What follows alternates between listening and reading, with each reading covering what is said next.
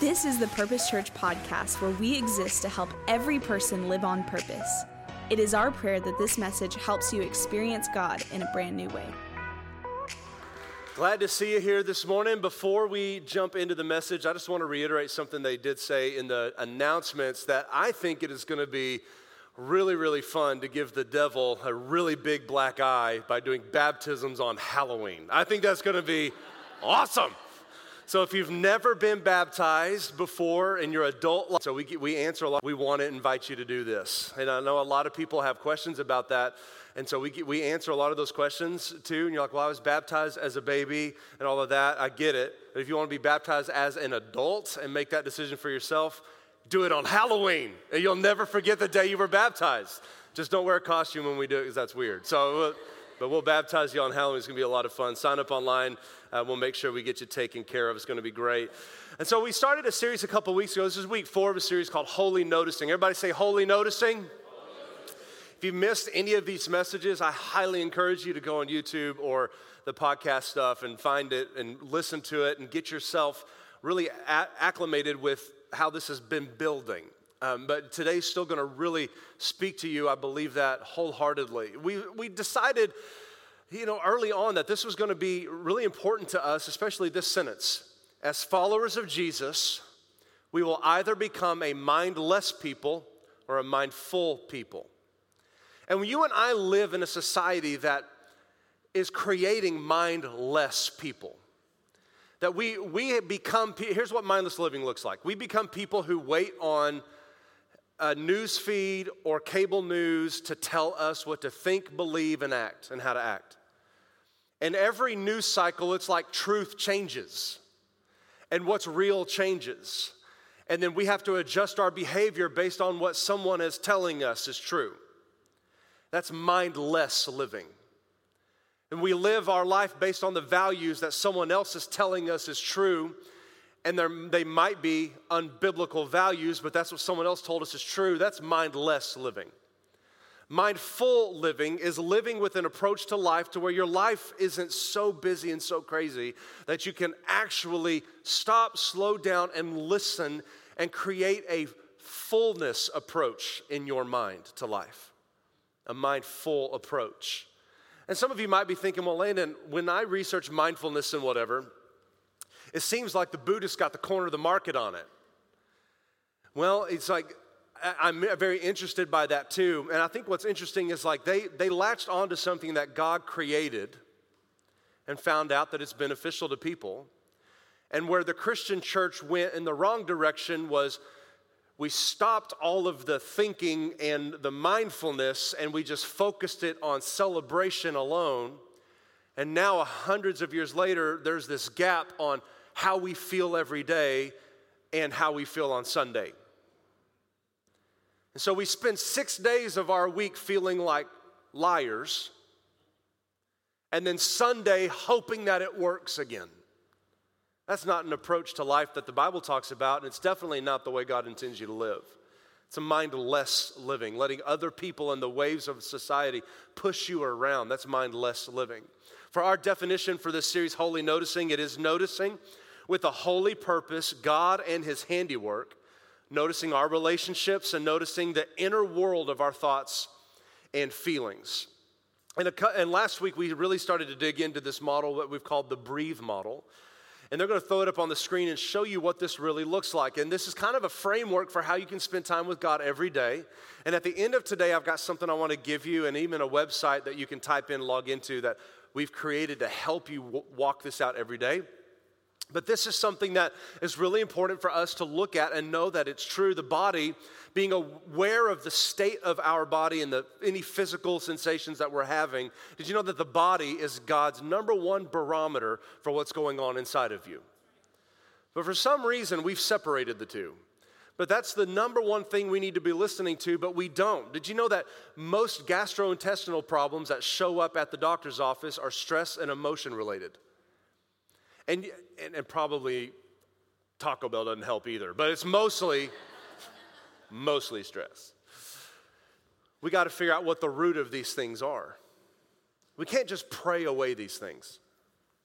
We can't just quote scriptures out of context and hope our life gets better. We got to figure out what the root of these things are. And then we got to look at the health of our relationships. We got to look at the root of what's going on in our relationships and be aware of if they're healthy or not healthy. And then today we're going to dig into environment and emotion. So the environment we find ourselves in, taking really good notice and being alert about the sights, sounds, smells, everything around us, the environment we've created for ourselves. And then the afflictive emotions or the affect, not affect, affect. Acknowledging how you're currently feeling. An affect is just the conscious emotion that occurs in reaction to a thought or an experience. So it's being aware of what's going on non-judgmentally. So knowing what's happening in your body, knowing what's happening in your emotions without going, if I was a better Christian than I should be, that's not where we should go with that. We'll talk about it more in a minute. And then our thoughts, being conscious of our current thoughts and not just trying to pray them away or having to even know in that moment why they're there. God, tell me why. But then our heart, it's the spiritual side of it. Paying attention to the spiritual part of our lives, and then engage is really engaging the world like Christ.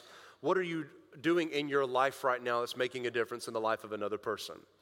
So we're digging into this model. Today, we're looking into E and A. Last week, we dug into B and R. Today, we're looking at E and A, our environment and our emotions. So we've done this the last couple of weeks, and I feel like it's helpful even for me in presenting this to you. Would you put your hand over your heart? I'm going to pray for us.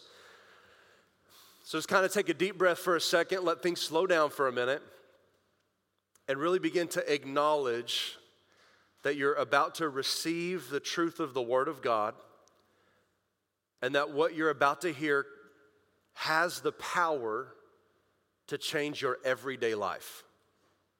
Lord, we open up our hearts and minds to you today. And Lord, would we not just dismiss how we're feeling, but would we submit it to you and learn to let you change it and deal with it and help us process it? But God, in today, for the next couple of minutes, I just ask that our hearts and minds be wide open to you.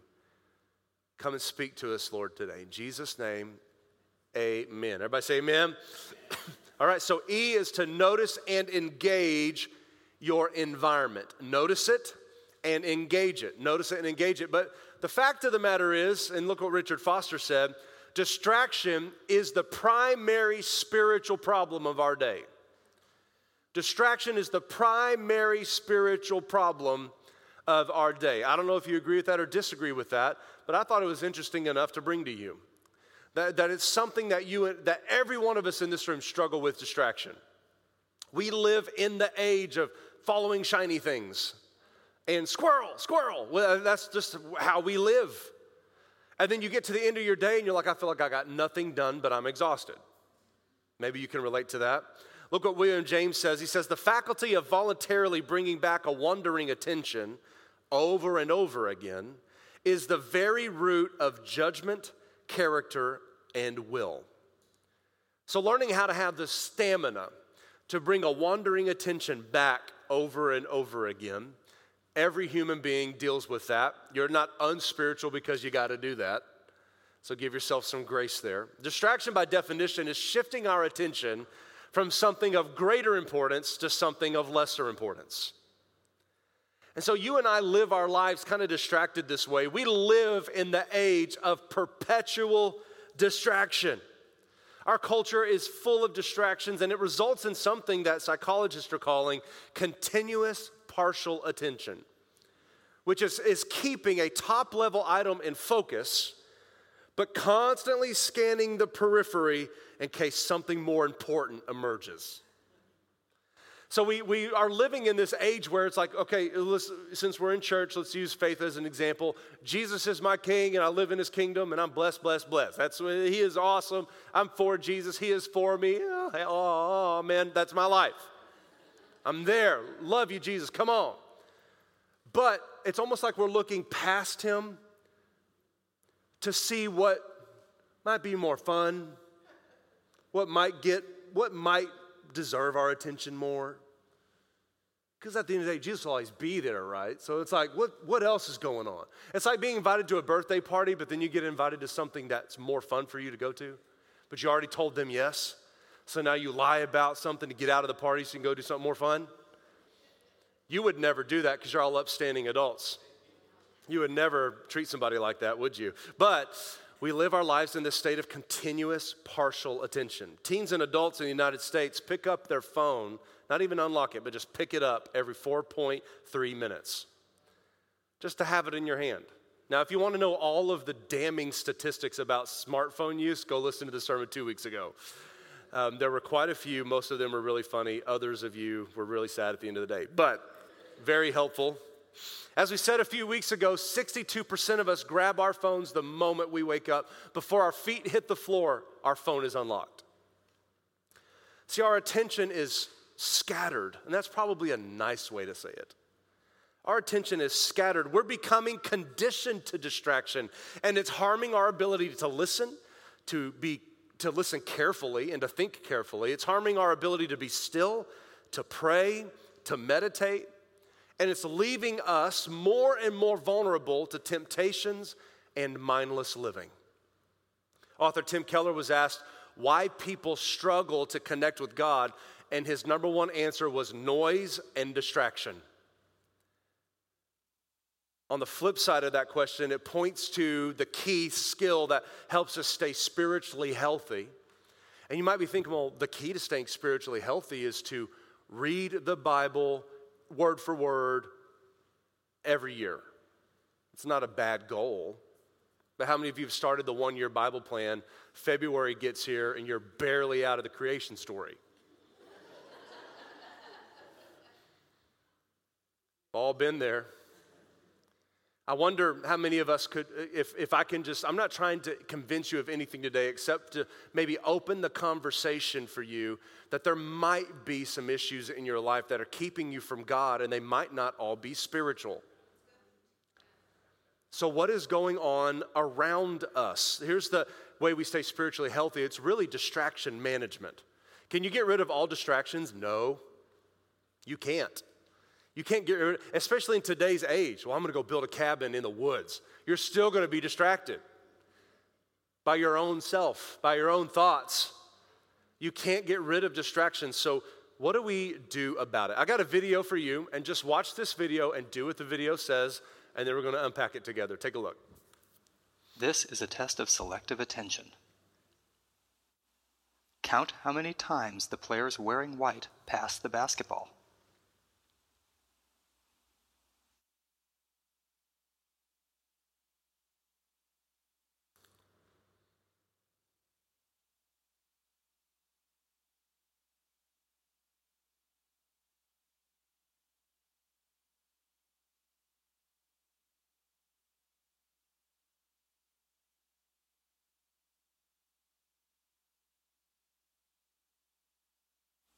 How many passes did you count?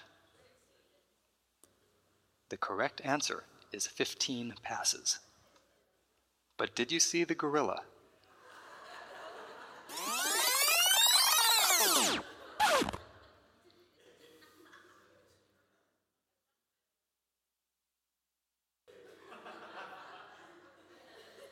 Now be honest. Raise your hand. You're in church. God sees everything. How many of you did not see the gorilla? How many of you saw the gorilla and you couldn't keep counting after that because you were so distracted by the gorilla? Statistically, now in first service, I'm not going to lie. In first service, there's a few more people in first service. It was 2/3 of the room did not see the gorilla. Very few people saw the gorilla in first service. And so today, this service is about half and half. So did you know that even in that test, it was a 50-50 split down the middle, the people that saw the gorilla and people that didn't see the gorilla. Now here's what this stands to reason for us. This illustrates how distraction makes us miss what's right in front of us. A lifestyle of holy noticing helps us pay better attention in our relationships, our work, and our spiritual disciplines. Most of us are so focused on getting it right, that we miss what's right in front of us. Now, I heard some of you, when the guy on the video asked, how many passes did you count? Some of y'all were very, I don't want to say smugly, but very confidently said, 15 passes. And you were like, yes, I win better than you. I win at church. I win at life. I am God's favorite. 15 passes. You can be right and completely wrong at the same time. And how many of us hold on to this answer? Well, I got the answers right. Why isn't God moving in my life? I got it right. I did all the things. I went to growth track, went to small group. I come to church. I'm doing all the things right, but there's a gorilla right in the middle of your life because you're focused on doing instead of being. You are not human doings. You're human beings, God's favorite creation. Let's look at a story in the Bible where this happened. There was a gorilla. Did you know there's a gorilla in the Bible? Not really, but this kind of happened. When we are regularly distracted by something, we need to take note. Our attention often runs to what's important to us. Now let's look and see how that might be true, because distraction can actually reveal what we love. Remember, if we regularly get distracted by some of the same things, it actually might be revealing to us what's important to us. This happened to Jesus' friend Martha in Luke chapter 10. Martha was busy in the kitchen while Jesus was teaching in her home. When Martha complained that her sister Mary wasn't helping do the dishes because she was sitting at Jesus' feet like a lazy bum, Jesus replied, "Martha, Martha." I don't think he talks like that, but I don't know why I said it that way. "Martha, Martha, you are anxious and troubled about many things." And she's like, "You're right, Jesus. Amen. Amen." 15 passes. Amen. Martha's a loser. Mary's a loser. I win. 15 passes. Dishes won't do themselves. And then Jesus says, but sometimes we amen too fast. But one thing is necessary. Mary has chosen the good portion, which will not be taken away from her. That's Jesus' way of saying, you're wrong. But who's going to clean the dishes? Jesus is like, they'll get done. But you're focused on the wrong thing. Mary was distracted from Jesus by what? By serving her guests. Why? Because she was anxious. Anxious about what? Remember we talked about anxiety lives where? Who remembers? The future. Shame and depression live where? In the past. What are we only in control of? The present. But you and I are living drawn and quartered by being stuck in the trauma of our past, full of shame, and living a lifestyle of depression, faking it in the present on social media for sure, because none of that is true, and then living in anxiety because we're scared to death about what our lives are going to look like later. And we live this life, and then we're trying to fit faith into it somewhere, but we're living in the wrong environments, and we're not dealing with our environment or our afflictive emotions. So we feel stretched and hurt all the time. And then we wonder why our relationships are going down the tubes, and we wonder why we don't have any vision for our future, and we wonder why no one wants to be around us, and we're stuck in this place. Mary was distracted and Martha was distracted and anxious about what? Probably anxious about feeding everybody. That's okay, right? You're like, well, it's her house. Have you ever been to someone's house for dinner and then they don't offer you anything to drink for like 2 hours? And you don't want to be rude and be like, hey, you suck at hosting, but I'm thirsty. So Martha was actually trying to be helpful. However, being anxious about feeding everybody, in all likelihood, she was anxious about what people would think about her and what people would think about her household if she didn't do well. Here's something I want you to realize and really take as truth for your life. God is not nearly as interested in your efficiency as he is in your faith. The Bible does not say in the Beatitudes, blessed are the quick, for they shall inherit eternal life and peace. It doesn't say that. Nowhere in the Bible, not one place, does it value efficiency. But what is our Western society? What is the world? I mean, forget Western society. It's everybody now. What do we value? Get the job done, get it done under budget, get it done quicker than you promised, and you can stay with your job. Don't care about your marriage or your family or your health. I mean, we got a business to run. We crucify ourselves and we offer our families up on the altar of progress. And then we have nothing to show for it when we're 70, 80, 90. I wonder if you and I could find some parallels here with us and Martha. Now, she didn't recognize her distraction until Jesus told her. Until Jesus told her and helped her see her heart. She thought she was doing the right thing by serving everybody, but Jesus pointed out to Martha that her values were disordered. She had shifted her attention from the greater importance to the lesser importance. She was distracted. We must ask ourselves, what is the real distraction? What is the real distraction? What does our heart desire? When you're sitting at home at night, laying on your bed, stuck in the black hole of social media for 2 hours. Why? What am I going there for? What am I getting when I go there? When I go to Walmart, I'm not going there just to be there. I want to get out as fast as I can. Now, when I go to H-E-B, I meander a little bit more. But Walmart is a necessary evil, so I have to sometimes go there. I don't go there just to hang out with the greeter.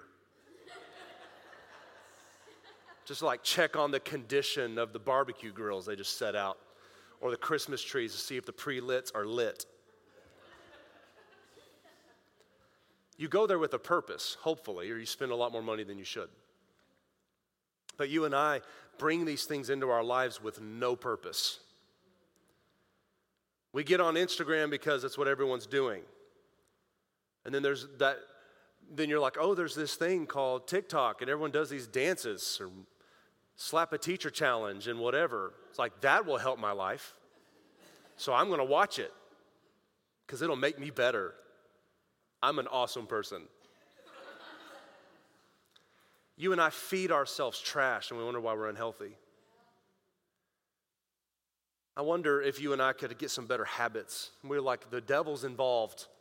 I feel like crap. I mean, the devil's against my body. No, he's not. You're having a caffeine crash because you drank 5 Monsters. You just need to eat a banana and drink water. You and I are pushing against the wrong things. And then we wonder why we're not progressing in life. Are y'all still with me? Okay, are you mad at me yet? I don't really care. But let me help you out a little bit more, all right? We got to ask ourselves, what's the real distraction? There was a lady, I was following her blog, and she was talking about mindfulness and all that. And she said that they came up with a rule in their household that you cannot use a smartphone while you're sitting down. That you can only use the phone when you're standing up. Now, some of us are old enough to remember when you had corded phones on the wall in the kitchen.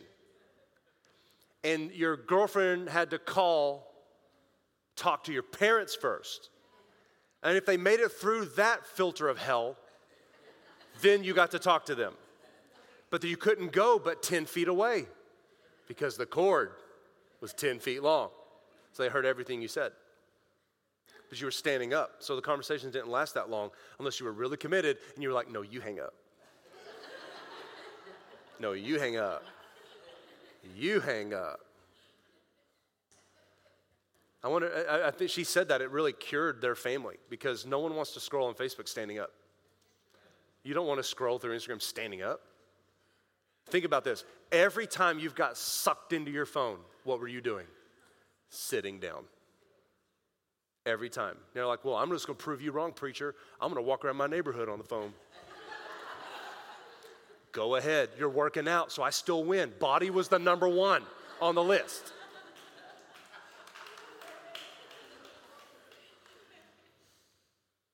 God also uses distraction to strengthen our self-control. Now, there are things in the Bible called fruits of the Spirit.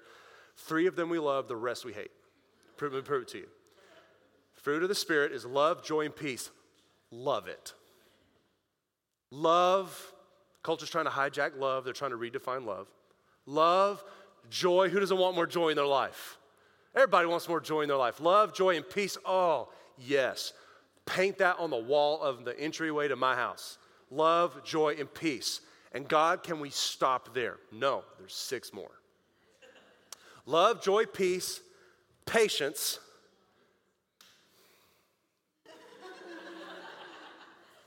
kindness. But I don't want to be kind to people that are not kind to me. Goodness? No. How about some badness? Love, joy, peace, patience, kindness, goodness, and then faithfulness. Those 4 things do not compute with American culture. Because if you don't completely agree with me, I hate you. I can't love you if you don't completely agree with my ideology that I half cooked up myself, me and cable news. If you don't perfectly agree with me, then you're dead to me. That's today's culture. So definitely love, joy, peace. Yeah, I can peddle that and still feel good about myself as a person. But patience, kindness, goodness, faithfulness, you want me to be faithful? No, I've got a prenuptial agreement with life. If I don't like it, I'm out. It's all about protecting ourselves. I don't want to be in a real relationship with people, so I'm just going to TikTok my way through life and put up this front and never find out who I am. So love, joy, peace, patience, kindness, goodness, faithfulness, and then gentleness. No, who wants to be gentle to everyone? Like I saw this lady at H-E-B yesterday. I had to go to the store twice in an hour because we had forgotten things twice. We were having people over for dinner, and I had to run back to H-E-B. And I don't know if you know, but the H-E-B in shirts is psycho. Everyone is there at the same time, buying the same thing. So I'm in line, and they weren't bagging the groceries fast enough, and they were backing up back over the scanner because the cashier just kept going boop, boop, boop, boop, boop, boop, boop, boop, boop, boop, boop, like a boss. Like she lives and breathes barcodes. She dreams about it. She has a tattoo. I don't know. But she's like, boop, boop, boop, boop, boop, boop, boop. And then the poor gal over here just was like, and then after a while, you just don't care. You're putting pesticides in with milk. You don't care. But the lady that was buying everything was getting aggravated because the barcodes started scanning twice. So they have to go in and void everything. And I was like, oh, dang. I was watching it all go down. The cashier handled it like a boss because H-E-B. So she was chill. If we had been at another store. Anyway, but it's like she was at H-E-B. And she was like, ma'am, I am so sorry.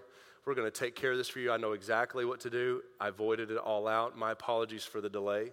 And she looked at me and she's like, sir, I'm so sorry for the delay. I was like, hey, I'm enjoying watching you handle this. I am fine. But what happens if we're not gentle? We've got places to go. Don't you know I'm having people over for dinner? The fact that I forgot everything is your fault. And we live these lifestyles of blame, shame, blame, shame. Stuck in the past. No peace in the present, no joy for the future. But Jesus wants to use self-control, love, joy, peace, patience, kindness, goodness, self-gentleness, self-control. That's the last one. So it's like God left the hardest one for the end. Now, I don't know about you, but that's the one I struggle with the most, self-control. Amazon is not good for my impulsive personality. Self-control is very difficult, but look at this. Muscles don't grow stronger without pushing against resistance, neither does self-control. So, if we're not careful, you and I need to remember that we strengthen self-control similar to how we strengthen muscles, and that's through resistance. So there's no getting around the hard work of applying ourselves and figuring out what works best for us. We got to figure out what works best for us. The other day I was watching Good Morning America because, I don't know, I just needed an extra dose of sadness. So I was watching Good Morning America. There's no good morning, it's Bad Morning America. And I was watching it, and there was this lady turning 107 years old. And of course they go, "What's your secret, Betty?" Of course she's named Betty. What's your secret, Betty? And she said, 3 Dr. Peppers a day. I was like, that woman's a prophet. She's got the Holy Ghost all over her. And you remember on the Dr. Pepper bottle, it says 10, 2, and 4. So they said, drink a Dr. Pepper at 10, 2, and 4. And she said, that's what I've been doing. Now, if you and I drank a Dr. Pepper at 10, 2, and 4, we'd be 900 pounds and in the hospital. The same things don't work for everybody. But you and I have accepted social media as if it's good for everybody. No amens to that. Okay, so Landon decided, who clapped over TJ? Okay. You and I need to decide something. I decided that it was not, that for Landon Kiker, social media cannot be in my life. If I'm going to live a life of joy, peace, patience, kindness, goodness, faithfulness, gentleness, and self-control, I cannot get stuck in the tyranny of comparison and negativity that is social media. But what if I miss the announcement about my 20th high school reunion? You hated all those people, remember? Do you remember? And then here's what Facebook does. It's so arrogant. Here's what Instagram does, because they're the same demon. So here's what they do. I went to delete all my accounts, of which they're all gone now, but here's what they do. They say, a window pops up, and it says, "Are you sure?" Yeah, of course they need to ask them, what if I accidentally navigated to deactivate? So then I hit yes. And then another window pops up and says, Landon. They use my name. Landon, comma, if you do this, you will lose. And then it said how many years I've been on Facebook. I don't know, it was like 14, 15, 16, dumb amount of time. You will lose however many years and days worth of photos, videos, and then it said, and memories. Like they're the Men in Black.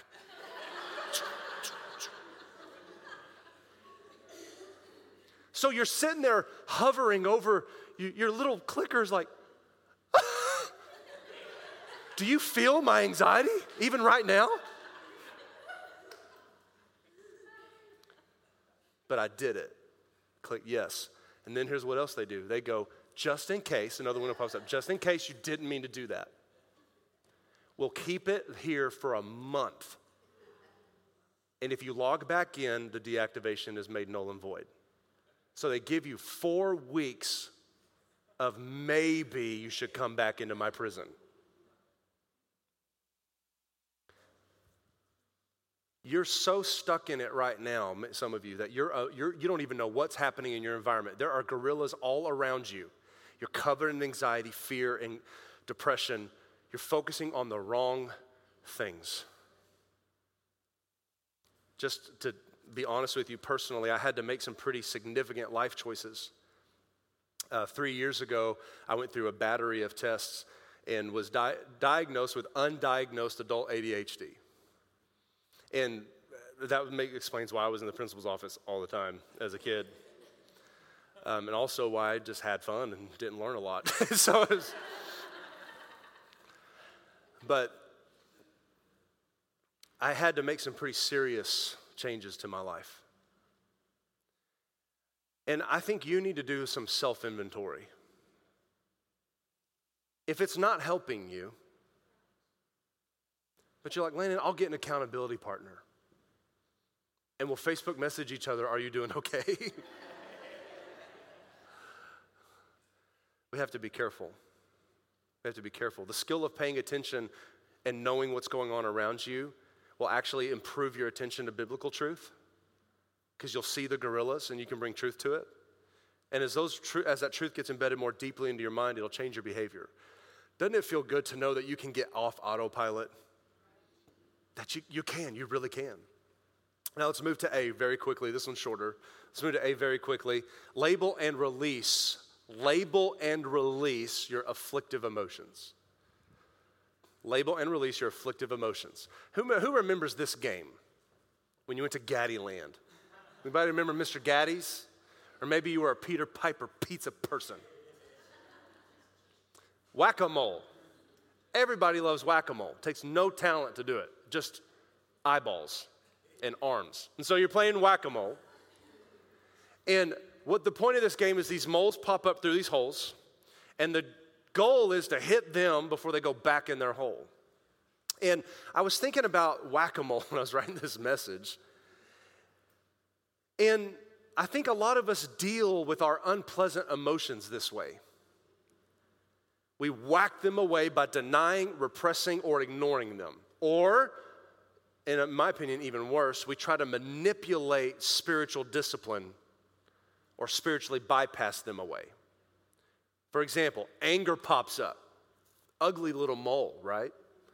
Anger pops up, and with your soft Nerf hammer of justice, you whack it with a prayer. Anger pops up, ah! And then you're like, man, I feel really good. I feel really good. No anger at all. You ever met someone who's so angry they smile? Those are the ones to look out for. What about worry pops up and then you whack it with an out-of-context scripture? Yes.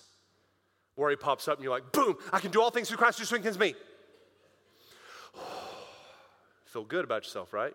Even though it's totally out of context. And then fear pops up and we whack it with a good old, I rebuke you, Satan. Feel good about yourself. Keep in mind, I'm not advocating for not praying or not quoting scripture or not rebuking the devil.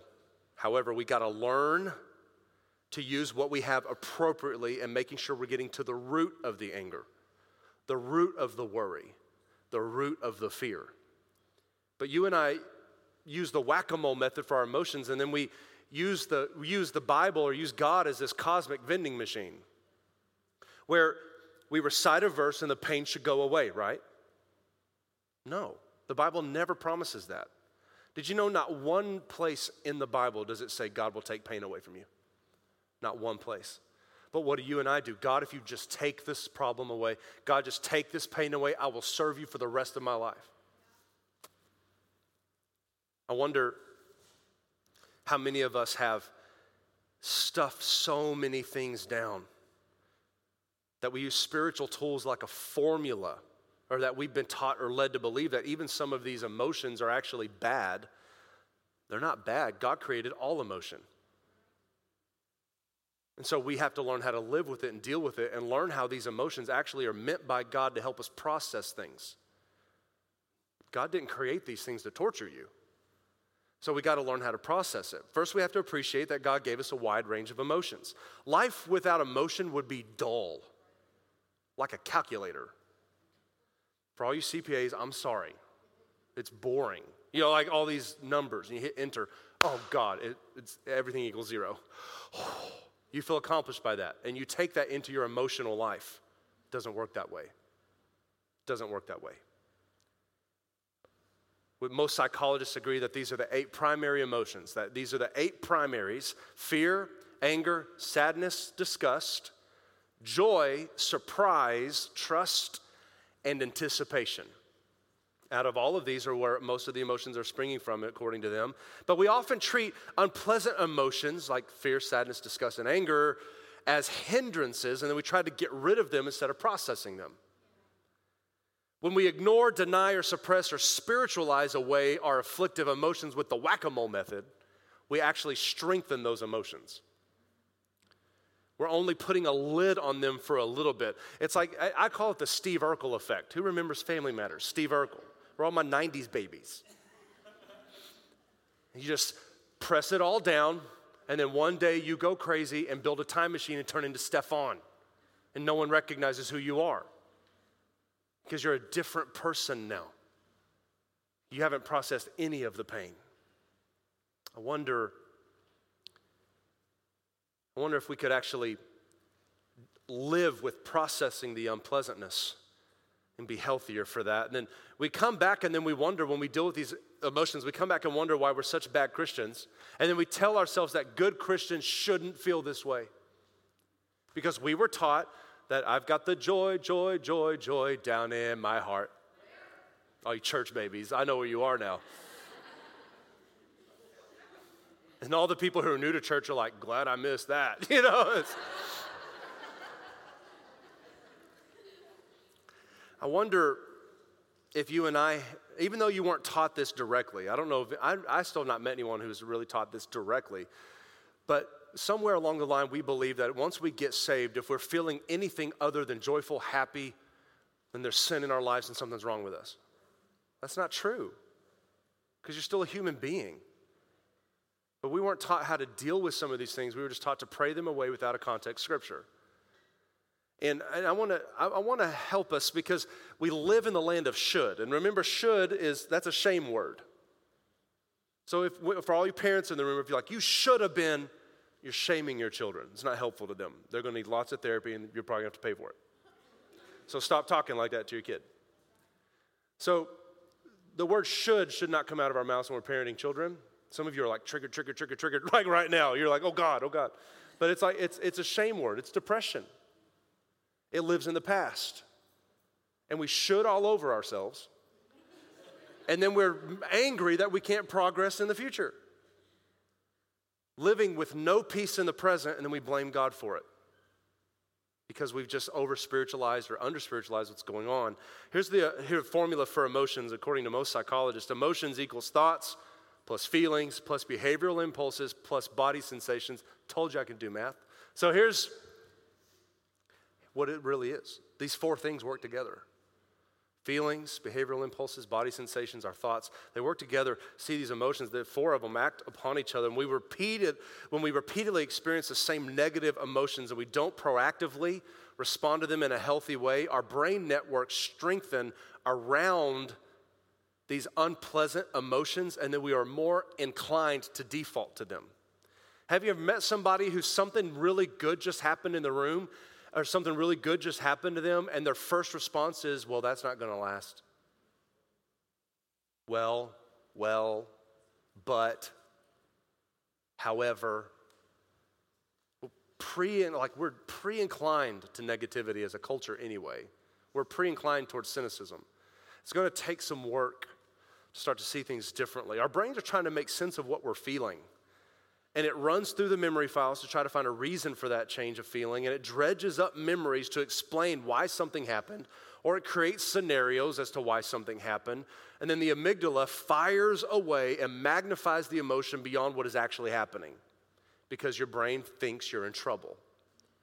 We then ruminate and dig dark holes, and then we overthink until we're exhausted. So naturally we think, remove the emotion, remove the pain. Whack it.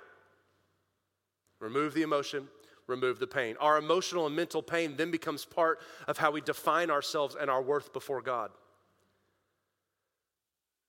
You and I mean, to use a physical example, like let's say you walk up to God and you're like, dear Lord, I love you.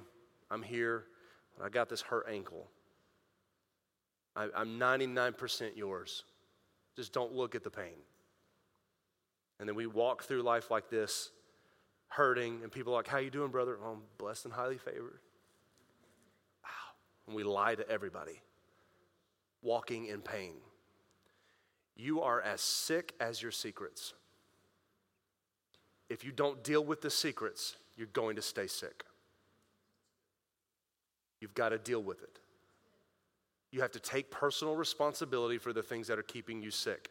Just like you have to take personal responsibility for your budget, just like you have to take personal responsibility for not going to Taco Bell all the time. Just like you have to take personal responsibility, listen to this, God forbid, to not go to Chick-fil-A all the time. I know it's Christian chicken, holy bird, I get it. But it's still fried, okay? Let's just be honest. And I wonder how much freedom you could get if you just started to take responsibility. We whack-a-mole and Band-Aid our emotions, then we ask God to take away the anxiety without us taking personal responsibility. We're basically asking God to work a miracle. Let me prove it to you. We're asking God to purge our bodies of cortisol, to turn off our amygdala, to rewire our anxiety circuits, to force our prefrontal cortex online, and then to dump dopamine into our bloodstream. all at one time. Might as well ask God to grow an arm back. It would be a miracle. Wouldn't it be better if we could do that though? We'd be like, God, please take the anxiety away. Wouldn't that be better? Doesn't work that way though, because there's no personal responsibility in that. Then God would become a cosmic Coke machine and not somebody to worship. I wonder if we need to begin to think more responsibly about our emotions. That every answer to prayer does not have to circumvent natural laws for God to have done something. We must learn about holy noticing and mindfulness and practice it intentionally. We must learn to respect God and how He created our brains and how He created our emotions. Holy noticing actually helps to resculpt our brain pathways to lower the activity of our brain anxiety centers. I'm just trying to help you. Scripture doesn't gloss over this struggle with afflictive emotions. Look at Proverbs 17. A joyful, cheerful heart brings healing to the body and soul, but the one whose heart is crushed struggles with sickness and depression. That's not really like a verse you want to like write in lipstick on your mirror or something like that, but maybe you should put it somewhere. Maybe we should read these verses. Look at Proverbs 15:13. A warm, smiling face reveals a joy-filled heart, but heartache crushes the spirit and darkens the appearance. Do you see the connection in these verses between our physical body, our emotions, and our spiritual life? They're all connected. Holy noticing helps us get unstuck from the automatic responses of our emotions, such as hopeless thinking, defensiveness, self-condemning thoughts. It can help you maintain equilibrium in seasons of stress. Holy noticing actually helps us label our emotions because here's the truth. If you can't name it, you can't tame it. You got to know what you're feeling. But you and I live in the society of emojis. So usually what we used to type was like, how you feeling? And we would go, meh, M-E-H, meh. But then we were like, that's too much work. I feel meh about typing meh. So I'm going to start using emojis. Like, how you feeling? And then we text back like the straight face though. So now we're trying to like have to picture like you doing that. Like, how are they feeling? I don't know. But then like, what if we're sort of half sad? Then we find the emoji that's like, it's like that one lip hangs down.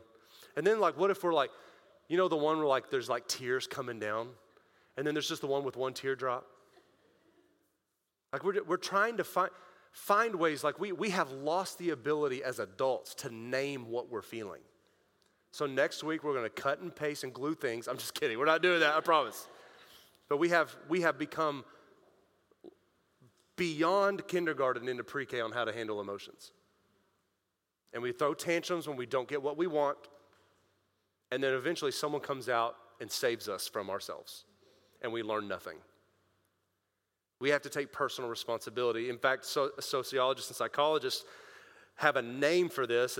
I butchered it in first service, alexithymia, the extreme inability to use words to describe emotions.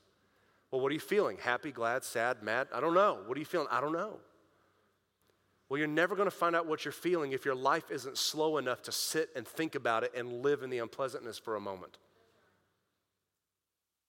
But then we just medicate the pain.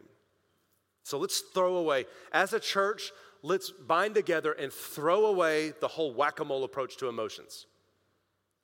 And let's learn to grow our self-control and allow ourselves to begin to give attention to what matters most so we can find the gorillas, so we can see the gorilla, name the gorilla, deal with the gorilla, and not be so distracted by all the shiny things. Okay, TJ, come play the mood music. Somebody grab these papers. TJ's going to come up here and make you feel great. No, he's not for rent. But they're going to pass these things out to you. If you were not here last week, we got you covered. If you go to thepurposechurch.com/holy noticing, if you go to that website, they're going to put it on the screen for you, thepurposechurch.com/holy noticing. If you go there, all of these things are available for download for you, and we'll update it each week. Next week, we're going to end the series with going through T&H. But this is just a helper for how you can do things in the morning when you're spending time with God. Each page, you set a timer for 3 minutes, and then just do what the page says. Well, Landon, that sounds contrived. A little difficult to learn how to ride a bike, right? But now you just do it. In the same way, like it was a little like touch and go learning how to drive, but now you just do it. I don't know about you, but I usually don't sit down in the morning covered in joy with worship music on, ready to pour my heart out before God. Usually have to like work to get to a place where I feel like I'm talking to God. So I'm just encouraging you to use these as a tool. Just do what it says for a while. And then just journal. What are those things you're feeling? Maybe you're feeling, I hate Landon for making me do this. Write it down. Get it out of your brain and write it down. I'm never going to see it. You're not hurting my feelings. I just want you better. Just think through it. Write down whatever you're feeling on a real piece of paper, not your phone. Make sure your phone is not even in the room with you. How am I going to use a timer? Buy an egg timer. There's ways to fix all of the excuses you're making in your head right now. So I think that you and I need to give God a chance. Each page, 3 minutes a day. We'll give you the next 2 next week. And you'll learn how to use this breathe model every morning. And you'll begin to survey your body, your thoughts, your emotions, your attitude. You'll begin to survey all of that. And each morning you'll have a good grounded place to come from instead of a social media ridden, Good Morning America bathed negativity bath. Give yourself a fighting chance. Give yourself a fighting chance and allow God to speak to you. So I hope you try it. I hope you use it. Would you bow your head and close your eyes this morning? Lord, I thank you for what you're doing in the lives of these amazing people. God, I thank you that you're going to give us courage. And Lord, I just really pray that over every household represented here, over every person, that you would give them courage to do what maybe no one else in their family tree has ever done. To stop, to listen, to breathe, to allow God to speak. Lord, help them look at things objectively and without judgment on themselves. Let them begin to move forward in their faith. Comfort them when they feel like they're hurting. Comfort them in times of anxiety, depression, and shame.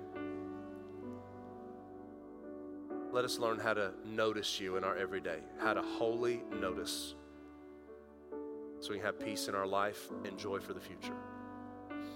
Now, as you have your head bowed and your eyes closed, I recognize that we do this every service, that maybe you've never made Jesus the Lord of your life. You can't know true peace in your life unless you know and have accepted the Prince of Peace in your life. And the only way to do that is by making Jesus your Lord and Savior.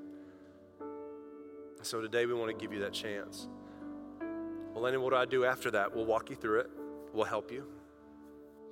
But today starts with the adult decision to make Jesus the Lord of your life. So everybody just pray this with me. We're all going to pray out loud together. Say, Lord Jesus, I give you my life. Forgive me for going my own way. And forgive me of my sin. I now make you my Lord and Savior. Give me courage to walk this new life. I declare boldly that I am a Christian. Your word tells me that I am made brand new. So I declare it that I'm brand new. Jesus is my Lord, and that I'll never be the same. Never, never, never. In Jesus' name. And all God's people said, amen, amen. Come on, give God praise for that this morning. Thank you for listening to the Purpose Church podcast. If God used this message to impact your life, tell us your story by emailing mystory@thepurposechurch.com. Be sure to follow us on social media and check out our website at thepurposechurch.com to get connected and receive all the latest information.